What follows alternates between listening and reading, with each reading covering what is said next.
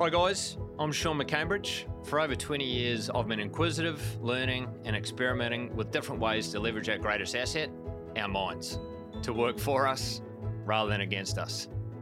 Join me as I engage with these inspirational guests to provide you knowledge and insights to help you achieve more. This show is sponsored by Stellar Recruitment and inspired by our company purpose and why, which is inspiring growth and changing lives. Thanks very much for tuning in.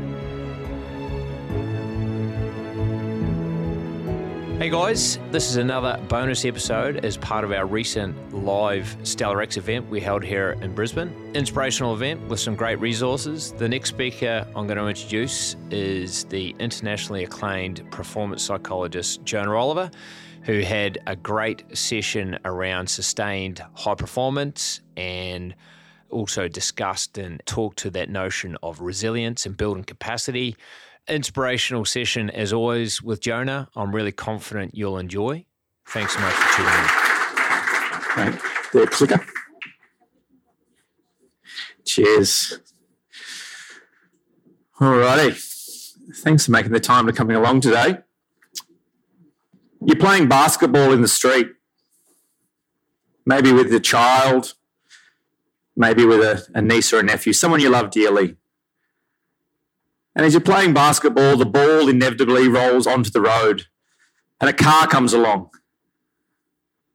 You stop, you watch as the ball gets hit by the car, and you wave apologetically and get on with the game.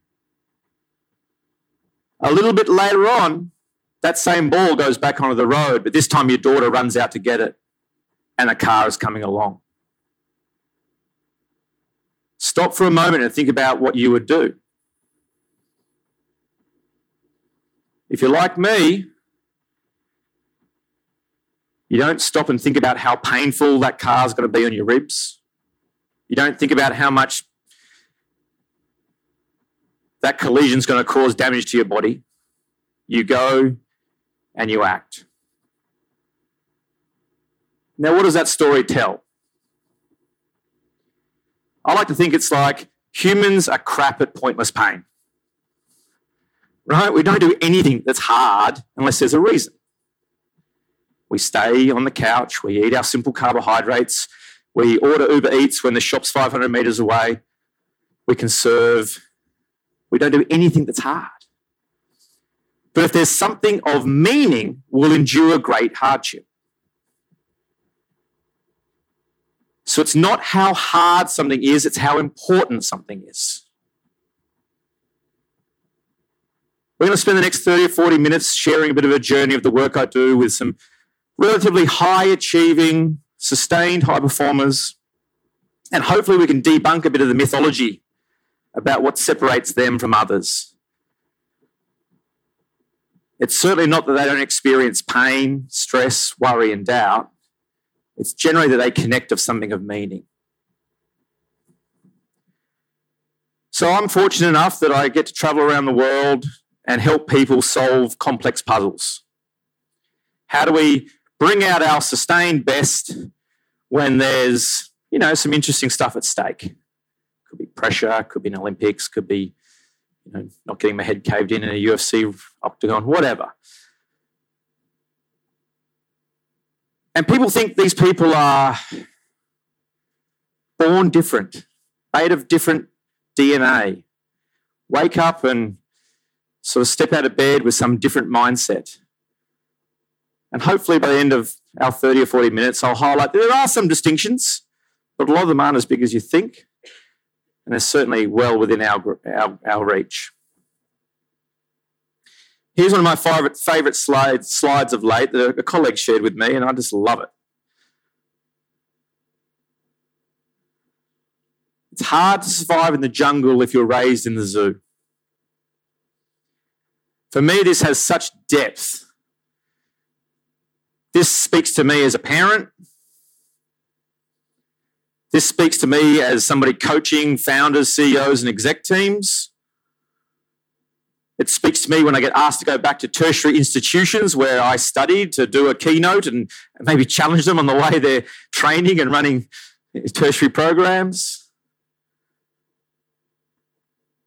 It speaks to me when I'm asked to come into a football club or something and help look at their, learning environments. When I meet with a colleague or a client who's having challenges in the workplace, I go, you're blaming the jungle for being a jungle.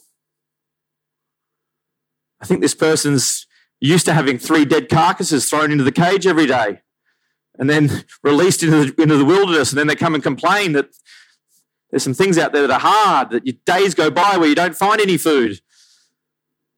I think we have to do a better job. And when I look at the colleagues and the clients and the people I get to work, they embrace the jungle. They accept you're hungry. There's days where things don't go to plan. I think our modern world is great. There's a lot of affordances. There's a lot of creature comforts and all these things, but I sort of challenge the way we're going about it. And I don't want to get into this whole Gen I or O or what have you, but I reckon if there's some people here running businesses and you've got a new graduate coming into your organisation, there's a fair chance they've come straight out of the zoo. Well, let's not blame them for that. Maybe your job is to help expand their skills so they can survive in the jungle. All these workplace interventions around well-being and this and the other, and they're well-intentioned and they're great and they're important, but maybe we've got to pivot people's mindset about the reality of the world out there. So for me, always reverse engineer.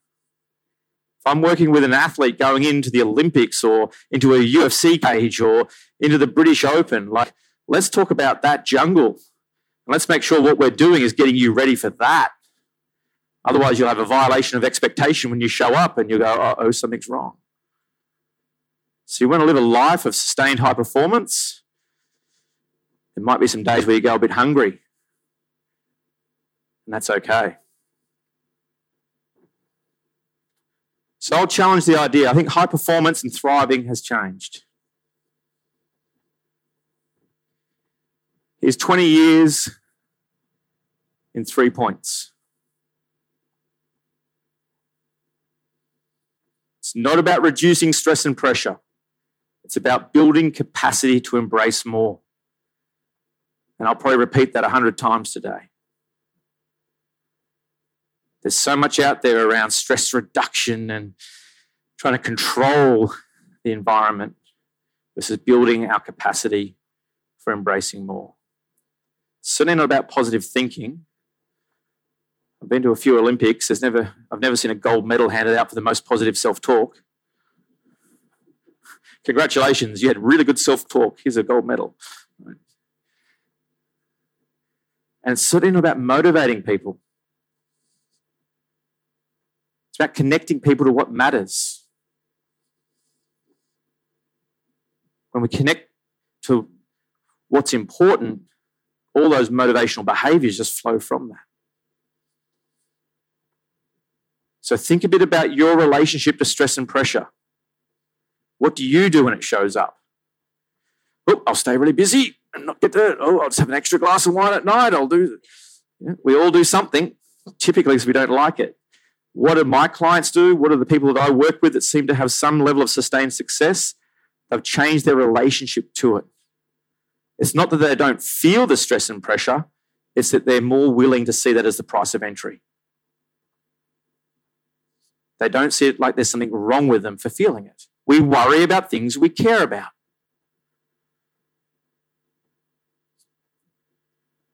And when they wake up in the morning, their brain will tell the same story that your brain says. Oh, maybe tomorrow we could go for a run.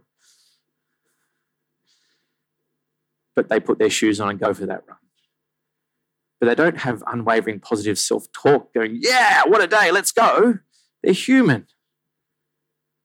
But they have some degree of sustainability. Why? Because they're connecting to the reason behind it. I'll go for a run because it's sort of I'm meant to. No, I want to run because I want to be a healthy father so I can stick around for my kids and so I can be a role model, in their lives. Okay, now I'm getting out of bed and going for that run. Connecting to something of importance.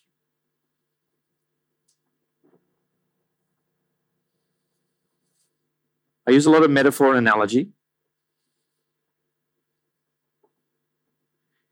And just for a moment, I want you to be this glass. You're the vessel, you're the glass, and the water is your stress. I just heard on the radio on the way here that apparently interest rates are going up, and there's probably a few business owners in the room, so I reckon this morning people's stress went up a little bit, right? Because that's going to impact things. And I heard that gas and fuel prices are going to double or something apparently, and if you're in some industries, that's really going to put the stress levels up. And then somebody's dog probably got sick or somebody's child got unwell, so that's probably gone up. And then you've got a performance conversation coming up with the board. Or you've got to have a performance conversation with a staff member that you probably need to let go. And all of a sudden you're saying, Jonah, I'm at my limit. I'm about to have a breakdown. I'm about to, overflow. I need to do something. I need a day off work. I need some stress relief. I need to go on a retreat to the hills of Byron Bay and play some drums. I certainly need that extra glass of wine. Otherwise, I'm going to, lose it. And I say, yeah, I can see where you're at. You're at your capacity. You're feeling like you're about to sort of overflow. How about for a moment, though, we stop, we pivot. How about you become the jug? How about you become the bigger vessel? Right now, there's still stress in there. There's still hard things. There's still things that might keep you up at night. There's some tough emotions in there, but there's a whole bunch more room. Which means I can have a tough day at work and still be a good dad. I can feel stressed about the economy and still be a good mate at his wedding. I can have a whole bunch of stuff on my plate that I deal with at the boardroom. I still go for a run in the morning. I can have the inevitable uncertainty of the economy and the unknowns of the future and still make courageous business decisions. I'll challenge everybody to stop limiting your capacity. Humans are capable of so much more if we stop seeing ourselves as this limited small vessel. So all the work I do with my clients isn't about reducing their stress. You want to be an Olympian where you're going to walk onto an arena where you've probably only got one chance, you stuff it up, you're going to have a lifelong, story of regret, but you don't want to be nervous about that? You don't have some sleepless nights about that?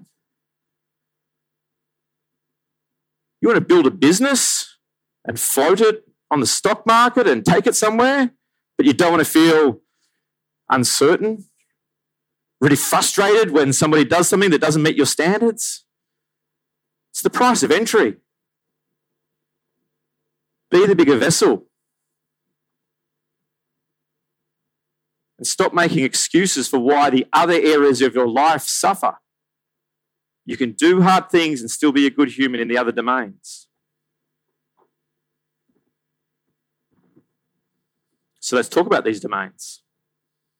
There's a whole bunch of great psychological questionnaires out there done and really reliable and valid, and they spend years refining one single question in the item. That's my favourite questionnaire of all of psychology. That tells me if you're having a midlife crisis, if you've probably got some mood disturbance like depression or anxiety. That tells me if you need a new job. That tells me if you're unhealthy. And I want everyone just to go through this journey with me right now. Just look at those domains. That's not all of life's domains, but they're some of the main ones. Just out of 10, give a score for how important each of those domains are. And most of you are stereotypically high-achieving perfectionists, so you're going to go 10, 10, 10, 10. Stop. Be real. Don't give a number because that's what your, guilt of your parents want you to do. Fill the number in appropriately. Which domains matter to me? Give it a rating out of 10.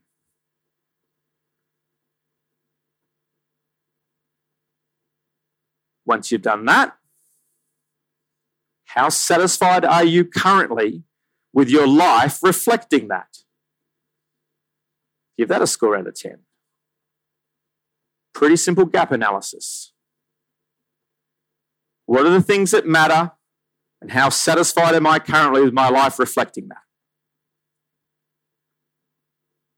Anything that you didn't rate highly, let's call it a 6 or less, just put a line through it in your mind. If for whatever reason you're spending a lot of time in your life pursuing domains that you've realized aren't important, please make a pivot and adjust and drop that out of your life. It's junk. It's probably coming from a place of fear or guilt or something. Now with the remaining domains that you do say these are important to me, now look at the gap score. And anywhere there's a gap of 2 or more or something, we need to start to think a bit about what can we do to bridge that gap.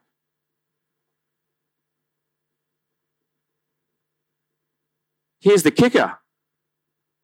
Look for pinball activities.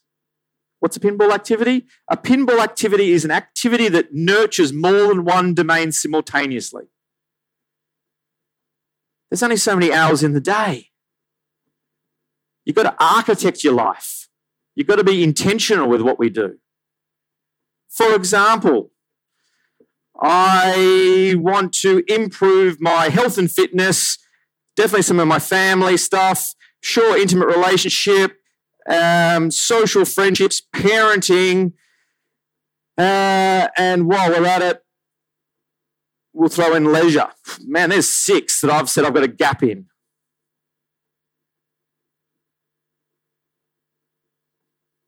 This weekend, if I get a surfboard, take my daughter and my son, ring one of my best mates with his kids and say, hey, let's go down to Talabudra and teach our kids to surf and hang out.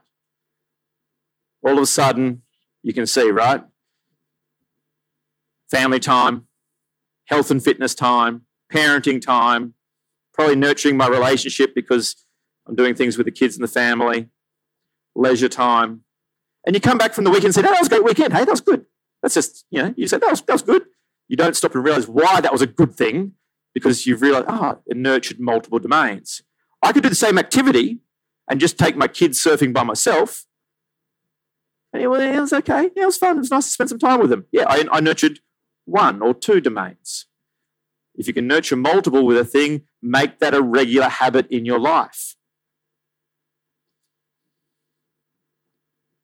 But there's one most critical thing that needs to be done during that. You'll see in the middle it says values. What version of yourself wants to show up? I can take my kid to the park and just be absent-minded on my phone, frustrated, tired because of something going on in my life. We've all been there, haven't we? Or I can be loving and curious and playful and engaged. The kids don't care whether there's good surf. They don't care actually how long you spend at the beach. They care about the version of you that shows up. Life's about living your values, bringing them to life.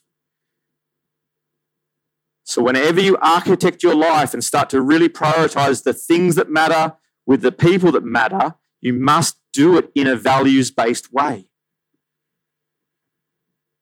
Otherwise, that whole moment is lost.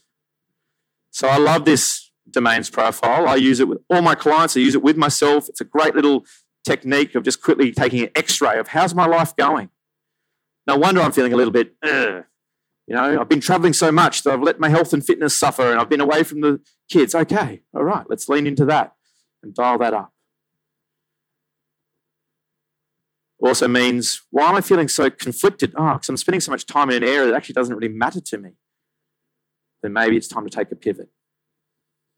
So again, life is about doing the things that matter with the people that matter in a values-based way.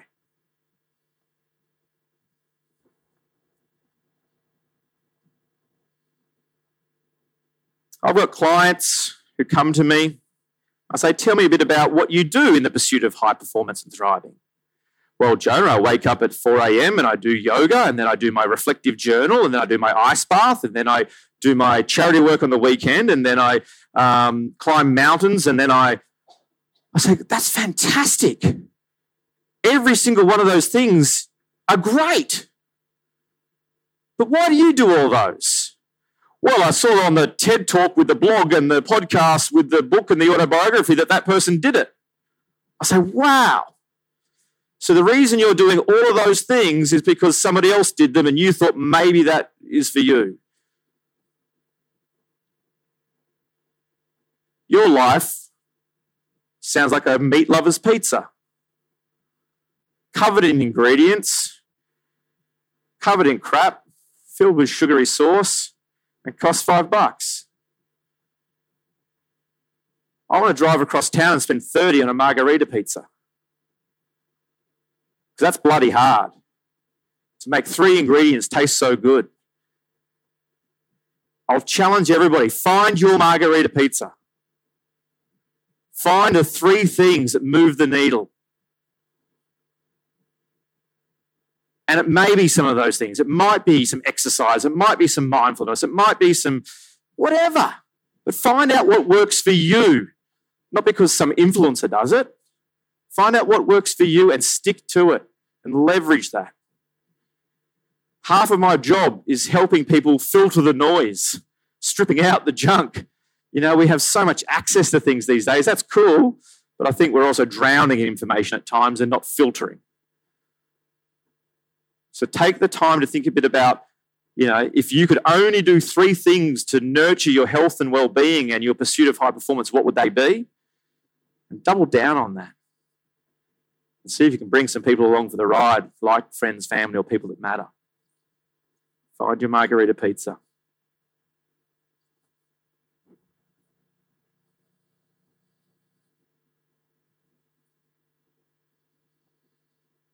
You teach a kid how to use an abacus,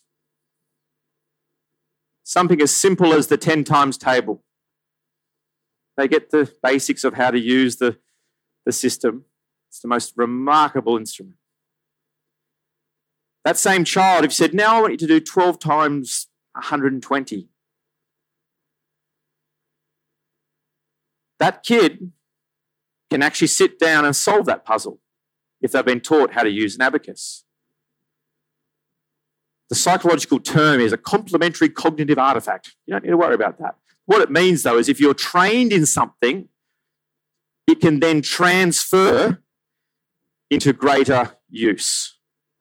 Train a kid how to use an abacus, they truly understand maths and multiplication, and they can apply that at scale. Google Maps. We no longer get lost anywhere in the world. We have never been worse at directions in history. We used to pay attention to landmarks. We used to notice the sun in which direction it was setting. We used to pay attention to that building on the corner. We used to be able to navigate our landscape. The moment your battery goes dead, we're stuck. Google Maps, whilst an incredible piece of technology that we all use daily, has actually made us poorer at a fundamental skill. Again, I'm using metaphor, but I want us to think deeply about your relationship to the primary skills that are required to execute on your life. I get brought into organisations where staff are getting sent on communication training courses on how to give performance feedback. Because we sit and use email and stop talking to each other. If you want to work with people and have interdependencies in the corporate sector or in the sporting sector, you might have to stand up and lead a meeting. You might have to talk to a colleague and give them some feedback on how they're going at a task. Writing an email and hitting send, yeah, there's some efficiencies in email, but I think it's actually eroding us of some of the most basic fundamental human skills like interpersonal communication. So I'd love you to stop for a moment and just think a bit about, am I being too reliant on things like my Google Maps? Because when I look at my clients who thrive and shine and embrace the life that they live, I'll challenge and say, I think they're pretty good at sticking to the abacus. They'll surround themselves by people that they trust and they feel add value to them in terms of the content they bring, and they think, how can I take that information and take that further into my world and not lose the fundamental skills like getting home at night.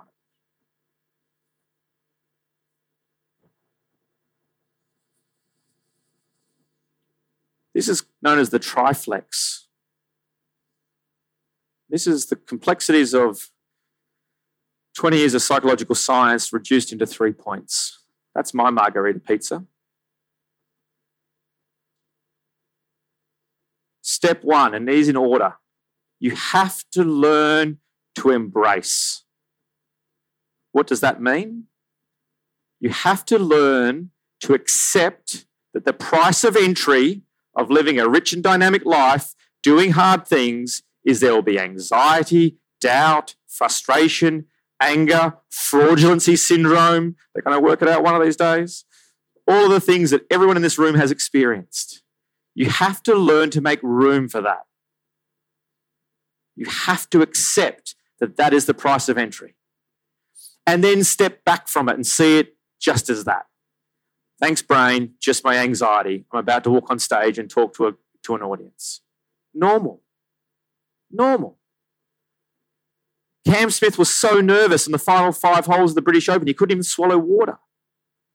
Oh, he was so calm and confident, Jonah. No, he wasn't. He was so able to accept that he was nervous, and he didn't worry that he was nervous because we'd done that work. But his heart rate was high. He couldn't even sip on his water bottle. But he was really good at embracing what was going to show up, the price of entry. So people who thrive in life, who succeed and have these amazing high-performing lives, it isn't about an absence of tough internal experience. To the contrary, they're doing things that are really, really hard. They actually have more probably stress, worry, doubt, frustrations than the average person because they're doing more things. You know who doesn't get worried or anxious at the MCG on grand final day? The fat prick eating a pie in the grandstand. He's not out there. My clients who are out there are feeling emotion. But they're okay at embracing it and seeing it as a price of entry. So get better at seeing tough internal experience as normal. You don't need to do something when it shows up. You don't need to fire that person or get a divorce or buy a sports car or take the medication or have the extra glass of wine. You don't need to do anything to get rid of it. You've got to get better at letting it be there. Once we can learn to make room for those tough internal experiences and just see them as normal, now I can anchor into the here and now.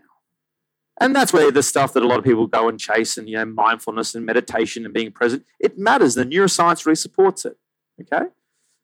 But that's the easy part, really, just dropping anchor and learning to come into the here and now. What normally gets in the way of that is my wrestling, my attempt to control, suppress, replace the tough internal experience, which means, you're walking around going, whoo, yeah, take my breath, whoo, yeah, got to just come back into the present, whoo. And you're not, because you're not wanting to be in that place of discomfort. So embrace the discomfort, let it be there, normalize it. Now I can just drop anchor and be present, Taste your coffee when you're drinking it. Take a breath and notice it. If my racing car drivers can hit the button on their helmet, on their steering wheel, into their helmet, and release a tiny squirt of water and just track the feeling of the water going down their throat into their body, doing 350 or 60 or whatever kilometres an hour at the back straight of Le Mans, I reckon you guys can do it when you're in the office for a moment, right? Take a moment just to drop anchor and be present before you have that conversation so you can truly hear your colleague, so you can hear your child give you a report on the day, so you can then make some really good strategic decisions on whatever you're working on. And then finally, do what matters. Sounds simple, hardest thing in life. Do what matters. In order to do that, you've got to understand what actually matters, right? We spend a lot of our life doing what we think we should versus the things that truly matter. Once you take the time to architect your life and define the things that are really going to move your needle, you often might find that more tough internal experience shows up, not less. I do want to quit my job and start a new business. Ooh.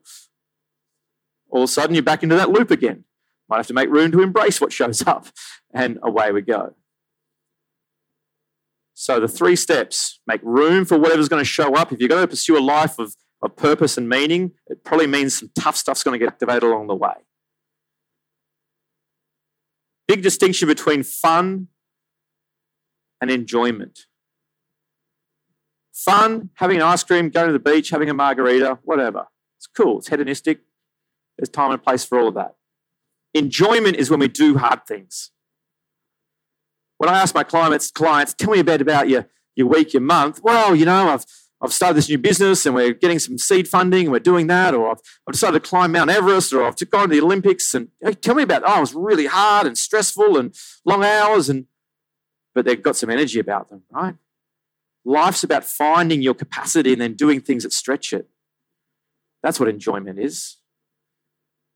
So I encourage people to sort of define what that is for you and get after it.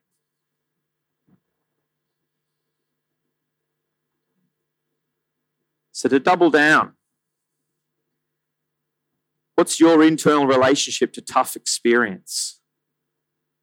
What happens when those butterflies show up, or that frustration shows up, that doubt, that worry? And what's my first response to that? Is it to engage in some form of control strategy? I need to suppress, replace, distract, get rid of that. I don't like it. Then you turn on the television and see somebody doing amazing things. You think, if only I could be like them. If only I could wake up and be free from doubt and worry. And please, I work with those people. They have that in equal measure. If anything, they probably have more of it. It's just that they've changed their relationship to it. They're very good at feeling uncomfortable. They don't wake up and eat positive self-talk for breakfast. They have just as much self-doubt, worry, negativity, pessimism as any other human being on planet Earth, but they're much more connected to the sustainable behaviours that move them forward, generally from that last bullet point, because they've taken the time to connect to their why.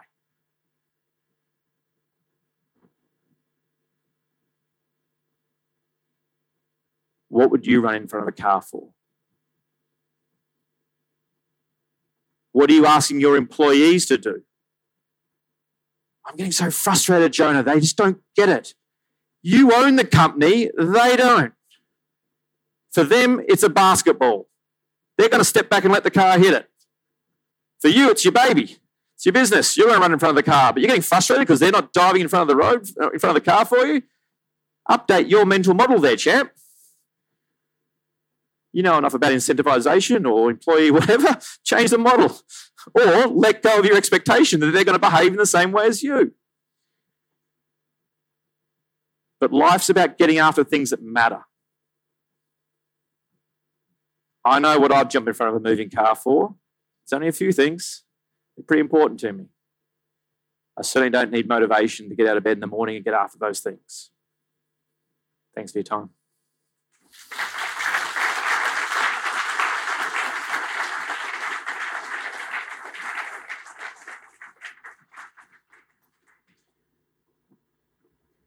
We've got time for questions, I believe. Any questions, guys? Who wants to start? One up the back, I'll run around.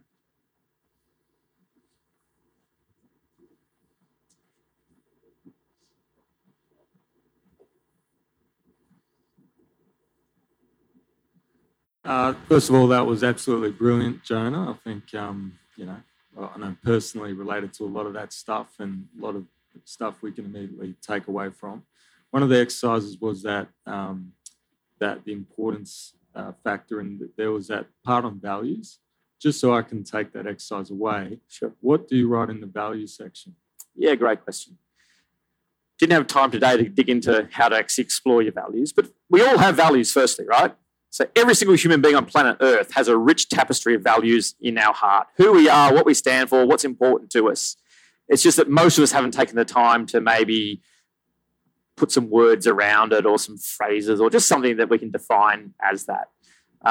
Some really useful, simple probes I use is, and it sounds, what do you want your best friends and your family to write on your gravestone? Because they're going to be the ones writing it, not you. So what do you want them to write? Oh, he earned this much money and had this many employees and ran this fast in a marathon. And not just tokenistic stuff like loving, caring. No, come on. Honestly, those that know you really intimately, what do you want them to write on your gravestone? And if you stop for a moment and think a bit about that, it's like, well, that's the person you are. For me, it's mastery, curiosity, playfulness, and value, right? I'm a much better person when I'm curious. I'm a much better person when I pursue this eternal journey of mastery. I read more, I learn more, I talk to people, I want to soak it all in, So it's taking that time to think, when I'm being the best version of myself, what are the things that come to life? What do I want to wake up in the morning and bring to the world? And don't mix up outcome with values. Hard work, passion. Now, they're outcomes. I don't wake up in the morning and say, I can't wait to bring hard work to the world. But I wake up and I say, I want to bring mastery and curiosity and then all of a sudden I look, oh, wow, I had a long week or I worked hard, right? So values are those things that are sort of really deep in our heart when we're being the best version. Some will be unique to different domains. My UFC fighter might have combativeness. Well, hopefully that's not in his personal life, right? So you'll have some that are specific, but the best values are ones that transcend. Yeah? How can I be vulnerable and a UFC fighter? Oh, really easily if you actually dial that up and learn how to do that. So, yeah, it's often about what's deep within you when you're being the best version of yourself. What do you want said about you at your 60th birthday or at your eulogy? And then it tells you a bit about the man you are. Yeah. Great question.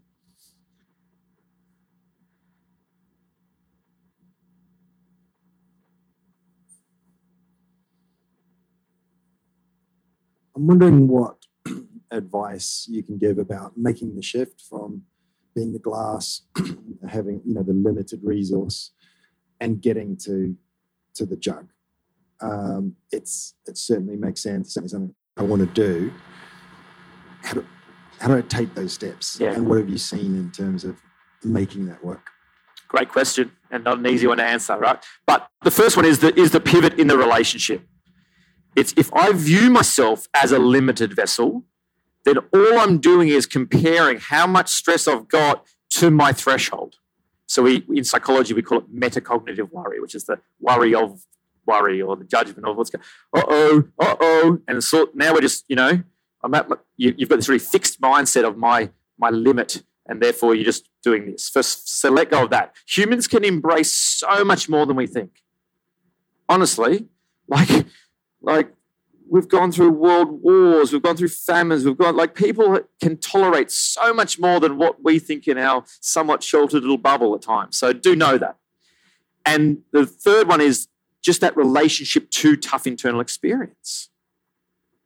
When it shows up, if the first thing I need to do is I don't like it, and do know that's from neuroscience, right? Like if a snake shows up, our brain will give us the experience of anxiety and make us move away, and then the anxiety goes away, and that's that reinforcement like, oh, that's good, that helps. Our brain craves getting rid of emotion. I feel anger, I need to get it out of my system to get rid of it, right? I shake the Christmas present because I want to know what's inside of it. Like, what's that old saying? Humans prefer the certainty of misery than the misery of uncertainty, right?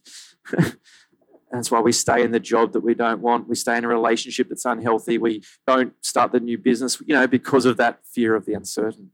So we need to fundamentally change our relationship to tough internal experience and just see it more as totally normal and my brain doing what brains do. Yeah. And then the last bit is a thing called experiential avoidance or experiential acceptance. To grow people's capacity It's through exposure. So as a psychologist, that's how we treat everything, phobia and mood disturbances, and you have to expose the organism to something. Yet we're terrible at it.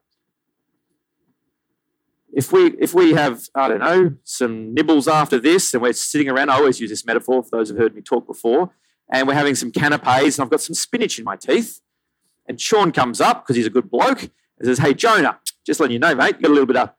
I think, "Oh, thank you." But then I stop and I think, hang on, I spoke to 3 other people before. So being the budding young psychologist, I say, "Hey, I just want to have a quick chat to you. Did I have spinach in my teeth when we chatted?" And what normally happens? Well, yes. And I say, "Cool, great. Just tell me really quickly, why didn't you tell me?" And what's the most common answer? "I didn't want to make you feel bad." I say, "You liar." "What? No, I didn't want to make you feel bad." I say, "No, you're lying. You didn't want to feel bad. You saw it, you went to say something, and just as you did, you got that little shot of adrenaline and discomfort, and you went, "You'll work it out later," and you make some rational excuse to avoid. That is experiential avoidance. It happens in every day in our life. A work colleague has literally spinach in their teeth or bad breath. Somebody's doing something at work that's not great, and you want to, it's not my problem, the boss will say something. Whatever that is, we avoid. The work I spend my life helping people do is learning to experiential accept.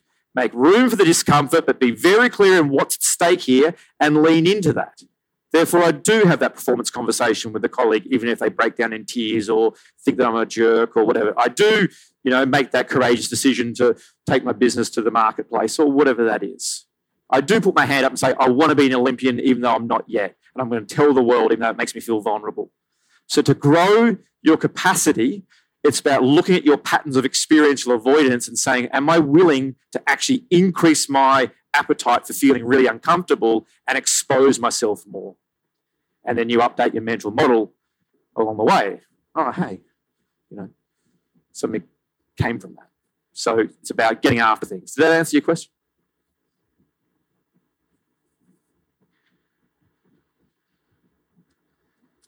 It was interesting hearing the story about Cam Smith, and like in that final 5 holes, he's so nervous he can hardly drink water. Yep.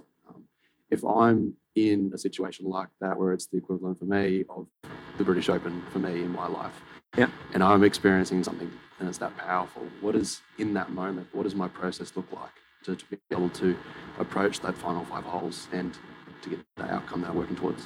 Yeah, great question. Well, firstly, there's your relationship with discomfort.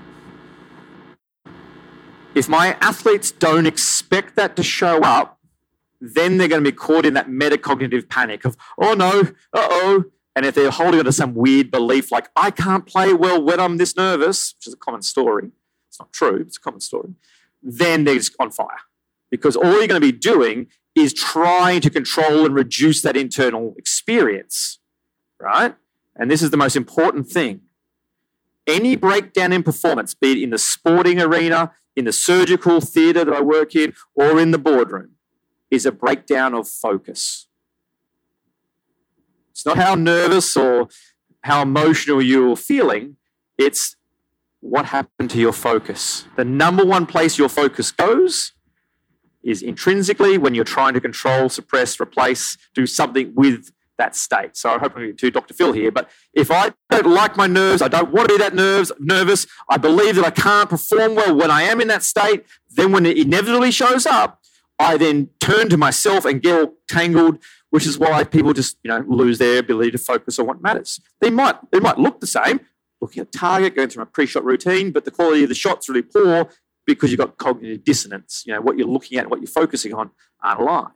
So step one, back to that model of the triflex, you have to expect some stuff to show up and be willing for that to be the price of entry for doing something hard. So when it does, you say, okay, thanks, brain. Yep, about time it showed up.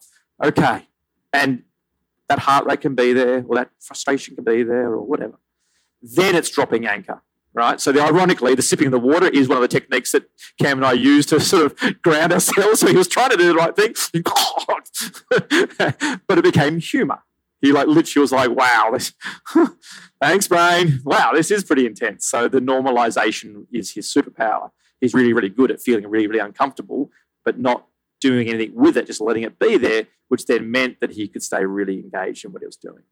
And then the last one, do what matters. Don't change. Whatever your British Open is, don't change. Most of my life is helping people not find their wings and lift. It's just do what we've done in training and do it in this context. So don't pick a safer target. Don't decelerate the club face. Don't leave the putt short. Do what you'd normally do, even though your brain's like, oh, don't stuff it up. That's just the noise. Don't change. So how can you bring what you've done in training into that environment? I always say competition is an ordinary performance on a special day. Go out and be really boring. Replicate. It's special. So you're going to think and feel and have a whole bunch of stuff going on in your system. Let's expect that. But what we bring to it is really boring and normal. You don't need to lift. You just need to replicate.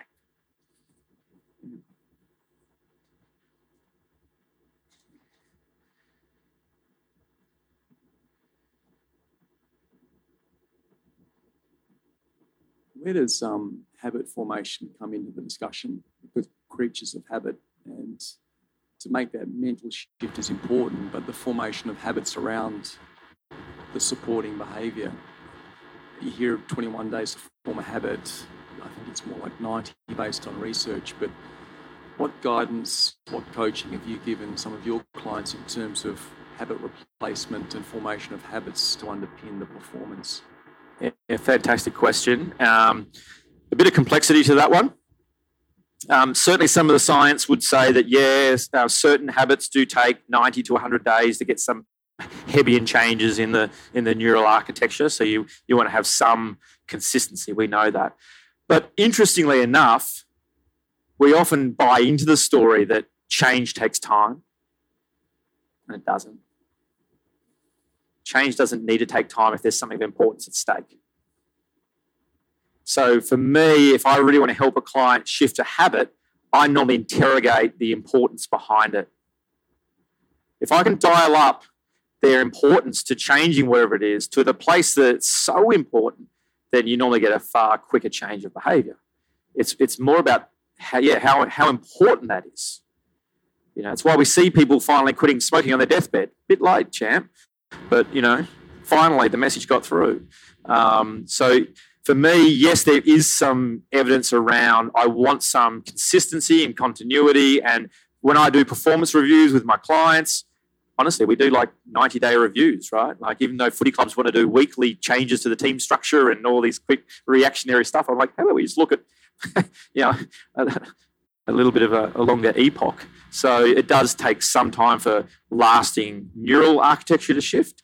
But I've also helped people, quit substance, change fundamental patterns in their lives by dialing up what's at stake. If your life depends on it, or if I had a shotgun it at your favourite pet's head and said, I don't want you to yell at that in this team meeting. Still felt angry, Jonah, but I didn't yell. Oh, how about that? We don't need to send you away to a 3-month course on anger management. Connect to the importance. Hey, Jonah, over here. I heard this research yesterday around a large food chain that had their chefs, the ones that were most connected with the purpose of the organisation, cooked better food. And so you're talking about, be focused on what's purposeful. And I wonder at scale, how do you scale that so the front line can feel that organisational purpose? Yeah, what a question. It's such a critical question, right? So firstly, let's just take a moment to look at corporate values. And corporate values really matter. Either do them or don't do them. Don't be in between, because if you're in between, you make your company worse, right? But if you're going to do values, not decals on walls. And then that's about what the organisation's about. And so you're clearly defining for your employees, hey, this is who we are and what we're about. But know that every employee will have their own values set. So don't try to impose and say, you must be these. It's, can you be you and be an advocate for these when you come to work. So allowing everyone to know that their rich tapestry of what they bring to work is allowed, accepted, and needed. And then the piece to your question is about connecting their bit of the complex system to the outcome, right? I mean, there's all those classic cliche of the janitor at Cape Canaveral who said to what is it? I put man on the moon, and it's like it's a lovely story. Whether it's true or not, it's irrelevant. It's really, really good because it shows that employee can connect to the greater purpose of what they're doing, even though they're mopping floors. So it's about taking the time to realise that the interdependencies that we need. That the organisation relies on you to do that role, even if it feels like a rather, minor, perfunctory role. Without that, the whole system breaks down. And have something in your system that allows your employees to feel that sense of purpose and value. We all want value in life. Every human being wants to feel valued and that they bring value. Take the time to make sure your employees have that experience. And then we get all those, spikes in engagement and less absenteeism, less accidents, less workplace deaths, greater profit, all the usual metrics of engagement that you guys know better than me, come simply from allowing that employee, wherever they sit in the organisation, feeling like they are valued and that they create value to the organisation. In your experience, how important is the company that you keep in order to be able to execute in some of the positive habits and strategies spoken about today? I get asked that a lot. It's a good question. I've probably not actually interrogated that heavily. I do know that there's some stuff around, surround yourself with people that have habits that sort of align to you. I think it's more about values alignment than anything. Like when I think about, the people I keep company with, the people that my clients they keep company with, often it's not, it's not very myopic. It's actually quite diverse. But I look for what's the overlapping Venn diagram. And normally it's something around those core tenets, those core values of something, So it's probably more about that. Surround yourself with people that have some overlapping Venn diagram of your personal value set and theirs. And you normally then allow much more openness. I think we get really, we restrict. It's easier to surround ourselves by people who we all like the same footy team, drink the same beer and vote for the same political party, right? It's easier. But I think we're limiting ourselves then from the rich tapestry of what the world has to offer. So a lot of my advice is be willing to, stretch, but don't compromise on things that you feel are fundamental to being a good human.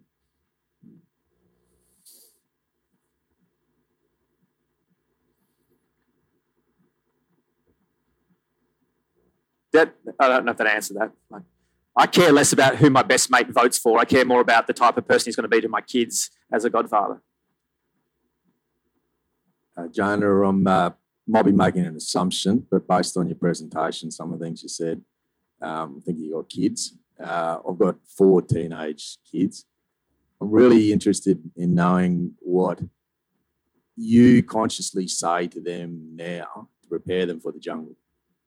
Oh, what a question. What a question. Wow.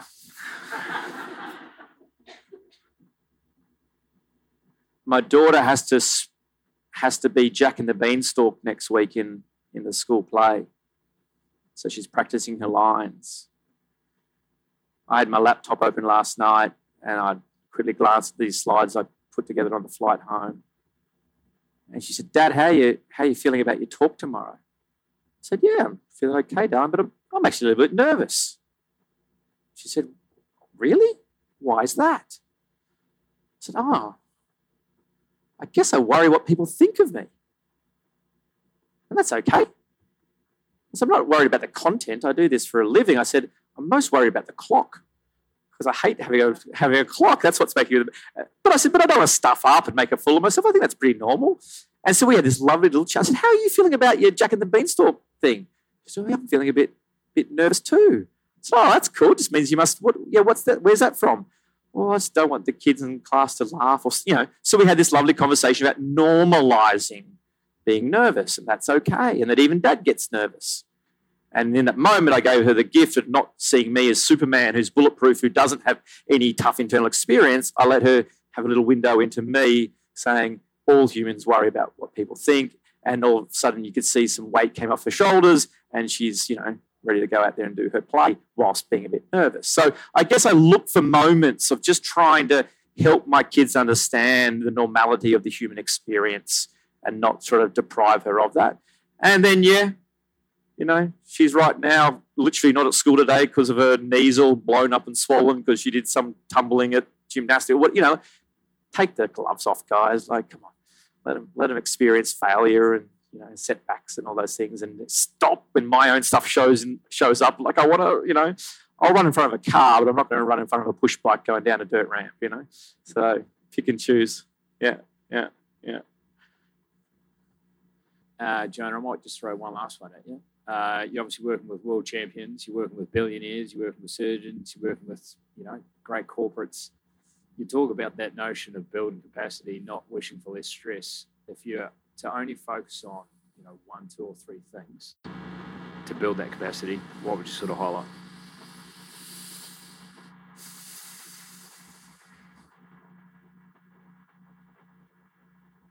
It's reverse engineering. It's being really, really specific on what you're chasing. It's like ambiguity is the enemy. Be really, really clear on what you're trying to get after, and then truly understand what that involves and what the price of entry for that is. And then, are you willing? Willingness is a really important psychological concept. Are you willing to feel whatever's got to be the price of entry? You can't break a world record and not feel an immense amount of pain, whether that just be lactic acid or whatever, right? Like, are you willing to feel that in the service of what you're chasing? You want to float a business on the stock? Do you know what that actually involves in terms of the price of entry? Are you willing for whatever might show up along the way? So ambiguity is the enemy. Define the end, reverse engineer backwards, and then make a decision on whether you're willing to pay the price of entry. Can we take this opportunity to give Jonah a big round of applause? Thanks, guys. Appreciate it. Cheers. Thank you. Thanks so much for tuning in. It means the world to me. If you got something of value out of the podcast, I'd love you to pay it forward and share it with anyone that might benefit. Thanks again for tuning in.